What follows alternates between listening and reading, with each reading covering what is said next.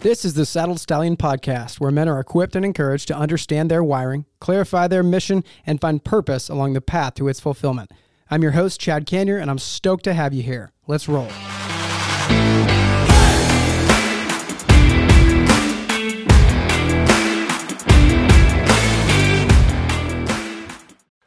Hey everyone, welcome back to episode 10 of this author interview mini-series where I'm interviewing writer, podcaster, husband, father, and corporate juggernaut Chad Canyer about his new book, Dying in the Wilderness, Finding Purpose Through Failure. Chad, thanks for coming back on.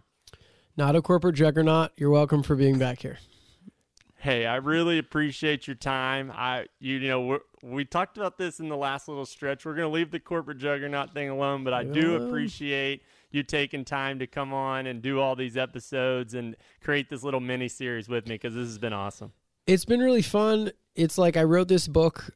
At this point, it's crazy. I wrote this book like over 2 years ago, But going back through the chapters with you is forcing me to relive some of the emotions and honestly just see God's goodness in like all of these chapters and these lessons that he taught me throughout the wilderness. And so it's like reliving something that was really powerful in my life. So it's been way more fun than I thought when I said, yeah, we should do that. It's been really cool. Heck yeah. Cool, man. Well, I've enjoyed it as well. I'm going to go ahead and jump right into question number one. So I ask this question in every episode. I love getting this information out of you. So why did you title this chapter A Foggy Summit? And what is the meaning or origin behind that for you? Yeah, I think that a lot of people go out and set goals that are very clear. And it's really good to set goals that are very clear. But sometimes it gets really foggy along the journey, And I think that I learned that that's okay. That if we start to understand exactly where we're going and exactly what we're going to achieve perfectly, and then everything manifests as expected, there's some specialty that's lost in that. And I think that that's probably something that's more man-made than God-ordained because it's... Nothing that God puts out there is super simple because he cares more about our personal growth along the journey to its attainment, right? So that's good. I don't know. I just learned that, like, to some extent, the Foggy Summit, like, you can't see the top of the mountain, and I think that's okay. You just keep walking, and you ultimately know you're the right direction, right? But you're not going to have all the answers throughout the process, and it's just kind of part of the journey. So that's the point of this chapter. That's good, man. Dude, I love that, man. I love that. I'm going to jump right on in right here to question number 2. So I noticed this in this chapter. I really like it. By the way, A Foggy Summit for me was an awesome chapter, and there was a lot unveiled for me, like as a young entrepreneur that really like spoke to me and like really just gave me clarity on things that I didn't have clarity on before. So like I'm a huge fan of this chapter. One of the things you said in this chapter that about you personally that you've always done, you talked about 2 things that you've done naturally. And I think this is important for every young entrepreneur to learn these things about themselves. But you said your 2 things you've always done naturally are, number 1, connect people, and number 2, communicated with clarity and boldness. I would love for you to talk a little bit more, about those 2 things for you and what that means for you. And then also like, as well as kind of tying that into helping others find their 2 things. Yeah, that's good. For whatever reason, I think about high school and even like after high school, I think about, we lived in this home that was kind of in the woods. And there was like this long driveway that stretched into the woods off this winding road that took you back to my place. And I lived in like 3 different homes when I was a kid. We didn't own 3 homes. I'm not super rich or anything, but like we moved 2 times or whatever. Right on. And so the 3rd house was the house that I really have most of my memories in because I was like, honestly, I was 16, so like we were drinking and stuff. We actually had parties at the house. I did not drink underage. Everyone's doing their math wrong, by the way, on that. But we would have I would host parties is what I'm trying to say. And they would be like small get-togethers. But remember when was hookah big for you guys in high school? So it got big down here, I guess, because it's the South. You know, you're from Seattle, okay? Dude, yeah, so it's but I mean, we put different. other stuff in the hookah, but the hookah was so it was big down here, like when I was in college. So it was after high school. Okay, so it took some time for you guys. I get it. You know, yeah, it did. It might have started in the Northwest anyway, because of the Asian influence, so. And then it moved east or whatever. But anyway, did y'all play hacky sack while you did it? Yeah, dude, hacky sack is so cliche. Seattle, like hipster. It's so funny. But yeah, we would like have the hookah on the back deck, and you know, I had a big back deck, and I had all my buddies over, and we just drink. I mean, like I'm like, yeah, we got hammered. It was like 3 Bud Lights. It was no big deal. But you know, just times like that, and I feel like I've always been good at getting. I don't know what it is. I've just always been good at getting really deep with people, and people are usually like, I can tell that like most guys don't open up, you know, and so you're just hanging out and you're in high school and you start talking about real stuff and you're just doing life with people. But like kind of that hosting thing, I've always been good at that. I've always been good at connecting people. So like, I'd have people from different walks of my life come to those things, and I'd be so excited for them to meet each other, and they'd see how passionate I was about introducing them, and just like caring for people in that way where like you're connecting and you're getting deep, and you know, and I've always been good also. I think because I'm the youngest in my family, I've always really valued helping the guy like underneath you, like helping the guy that's younger or less experienced, or maybe he's new to the football team or whatever. And you just show that you care a little bit, and you show that like, right on. You know, he's under your wing kind of thing. And so that's good. I kind of started, I always knew those things about myself, but I think the wilderness got me to realize that those things are really valued, and like those things that we do as kids, like having people over for beers and hookah, and like showing the new guy on the football team that he doesn't have to be scared of you because you're a senior. Those things can actually manifest in business too, like when you grow up, and you can be good, like a good older brother in the business world, and you can get people to open up about like what they're going through in the business world too. And it's just as valuable. I mean, it's not something you're probably going to make a lot of money on, but it's something that is just really, people might really need that. You know, you never know where people are like in their walk. Yeah. Maybe they really needed that, you know? That's good. I don't know. So those are some of the things. And I think when any of us operate just how we're supposed to be, and we let ourselves be who we're supposed to be, I think it really does encourage others to do the same. And that answers your question about helping people find their talents. It's just like, when we see authenticity, you know, we're kind of liberated to be authentic, I think. That's good. Dude, that's awesome, man. I definitely agree. And just knowing you too, whenever, you know, you have a lot of clarity on yourself and knowing those two things. I think a lot of people, myself included, I've gone through a lot of seasons where you're like, you know, like trying to figure out what my two things are. What, you know, hard. What am I good at? You know, what is it? I know. I do. I was doing that last night in my journal. Okay. So it's not like I have it all figured out, but you get good at knowing what you're not good at in entrepreneurship. That's for damn sure. You know what I mean? There's like a long list there. So at this point, it's like process of elimination. Like, well, what do I not suck at? You know, but dude, yeah, I will say I came out of that with more confidence than, well, not confidence, but like confidence in like self-knowledge, really, like self-awareness. I think I came out with more of that, you know? Yeah. Yeah, definitely, man. Because when I read that, you know, like your two things were connecting people and then communicating with clarity and boldness, I was like, yeah, man, like that's exactly how I would describe him. And it's amazing, you know, to be able to pinpoint two things like that and then be able to write about them, you know, so clearly for yourself and with clarity and boldness, you know, just like you said, like for yourself, because that's, you know, sometimes too, like when you do find your strengths, it's hard, like, you know, you don't want to come off as arrogant or rude or like, this is what I'm good at. But it's it really is valuable in the world of entrepreneurship to find the two things that you're really good at and be bold about being good at those things. Because this, I mean, so other entrepreneurs and other people need those gifts of yours and those strengths of yours, and they need you to be operating in those unashamedly for the benefit of everyone. You know? That's so true. And it's also survival. There's like so many things that force us to kind of get those things clear, right? Like That's so good. It's a process of elimination. I only have so much time. I have to focus on what really like ticks my clock and what uses my gifts, right? Yeah. And then there's also survival. Like I don't want to, when you're in the wilderness and you're down to your last drink of water, like you don't want to run around doing things that you're not good at. You're going to be like, all right, I'm only good at catching fish. I need to eat tonight so that I survive. I'm going to go catch fish. Wow. It's like, that's good. You kind of got to get good at, you got to know what's going to give you another day. That's good. That's so true. Oh shoot, man. That's good. We talked a lot about your gifts too, man, during that season. I remember getting really clear about what you're good at. The other cool thing too is during all that is it makes you want to encourage others and like, hey man, there's something like, I feel like you're really good at this.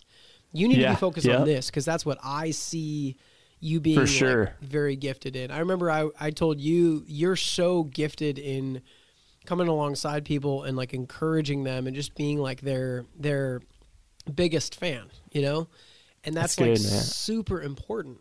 And you do a million things really well. That's not like your only thing. Like all you do is encourage people. but that is one of your gifts, Trevor, is you've always been like, you empower people through your words and you're like their hype man. And like, God, people need that, I appreciate it, man. I appreciate you sharing that. I've definitely remembered you saying that. And I've definitely, in this past, like, I guess 2-3 years where, me and you took such hard shots during this time. Total. So it's like helped me see even more like my value to others as an encourager and as someone who comes alongside people and uplifts them. Cause like we all need it. You know what I mean? All need the guy. We all need the guy in the corner, man. No, I appreciate you, man. Yeah, right on, man. Right on. Well, I'm going to jump into question 3 here. So in this chapter, you discuss your climb. And you said, quote, God was sharpening me for the journey ahead as he always has and will continue to do. I just wanted you to talk about that idea of God sharpening you, because I just think that is like such a profound thing. And it's kind of overlooked in Christianity. Like it's touched upon in Christianity or kind of touched upon at times, but like this idea of God sharpening us is like a very serious thing, and he takes it very seriously. A little bit too seriously. I wish he would chill out a little bit. Dude, so like I want you to talk about that idea of like God sharpening us. Yeah, it's like no one wants to be the sword that's going through forging. We want to be the sword that's like in battle, killing the bad guys and like, that's being, and it's like, what if what you think is the battle right now, like the big shot, like the big battle, right? What if that is just, God just wants you to be thinking it's the main battle so that you're excited, so that you come to play, so that he can put you in the furnace and he can start hammering away at all your imperfections and making you sharper for like the real battle that happens in 20 years. Wow. And in that real battle in 20 years, you're going to look back at this season and be like, but I'm ready, or like, but it's not as bad as this because I went through this 20 years ago. And we just don't see the big picture like he does. That's so good, man. And so, it sucks being in it's when you realize you're in the furnace, that sucks. But he's like, hey man, the only way I could have gotten you here is, your willingness to submit to the process. And the only way I could get you to be willing to submit to the process if you're excited about the process. And so he's intelligent. He's more intelligent than us, obviously. So he got us where he needed to get us to do the work that he needed to do in us to ultimately unlock what he needs to unlock for us. And so he's a good father. Man, that's good, dude. I love that idea too. Like, I love what you just said about how he sees so much more than us. I did this little study like a year or two ago about sheep, because Jesus talks a lot about like us being like sheep, and sheep actually don't have very good eyesight. And so sad. I thought about us and like what he was saying, and it's so funny, because we all, and you're the same way as I am, like we love to be guys. It's like I got vision, man. Like I can see it. Like I know what's coming. Like I can see how this is gonna do this and this and this and this, and like I got it. And the Lord's like, no, like you're a sheep. You really can't see anything, honestly. But it's so hard for us to admit that, because we want to be that guy that like sees the next move and like sees what's coming and sees what he should do. And it's like really following the Lord. It's like the truth is like we can't. He's like trying to tell us like, guys, you can't really see. You need to follow me because you can't see. Yeah. It's crazy. Like it's so hard to zoom out. And I feel like, he also wired us in a way where it's hard for us to zoom out. So he also made us that way. And I think that actually benefits us. Because if we saw the big picture all the time, we'd probably be depressed half the time. Because we'd be like, true. This thing I'm going through is super cool, but it's nothing like it, the real thing I'm going to go through in 20 years. And then so the goods wouldn't be as good. That's good, man. And then the bads, I don't know. I don't know if I want to see what bad I'm going to face in 20 years. If God's like, and in 20 years you're going to, like, what if I got diagnosed with cancer tomorrow?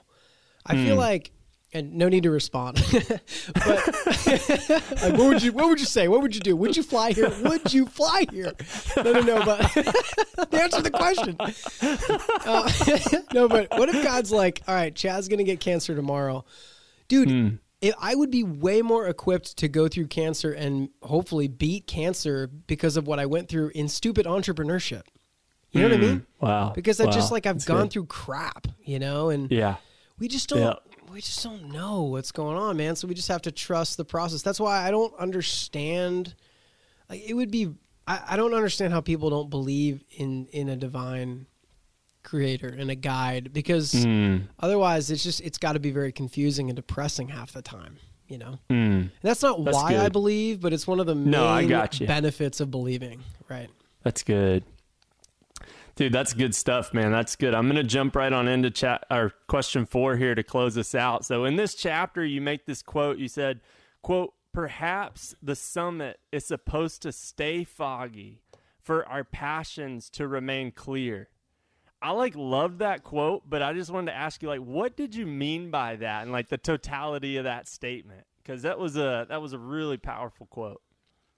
Well, I think that when we have an unclear end goal, we start listening more to the day-to-day.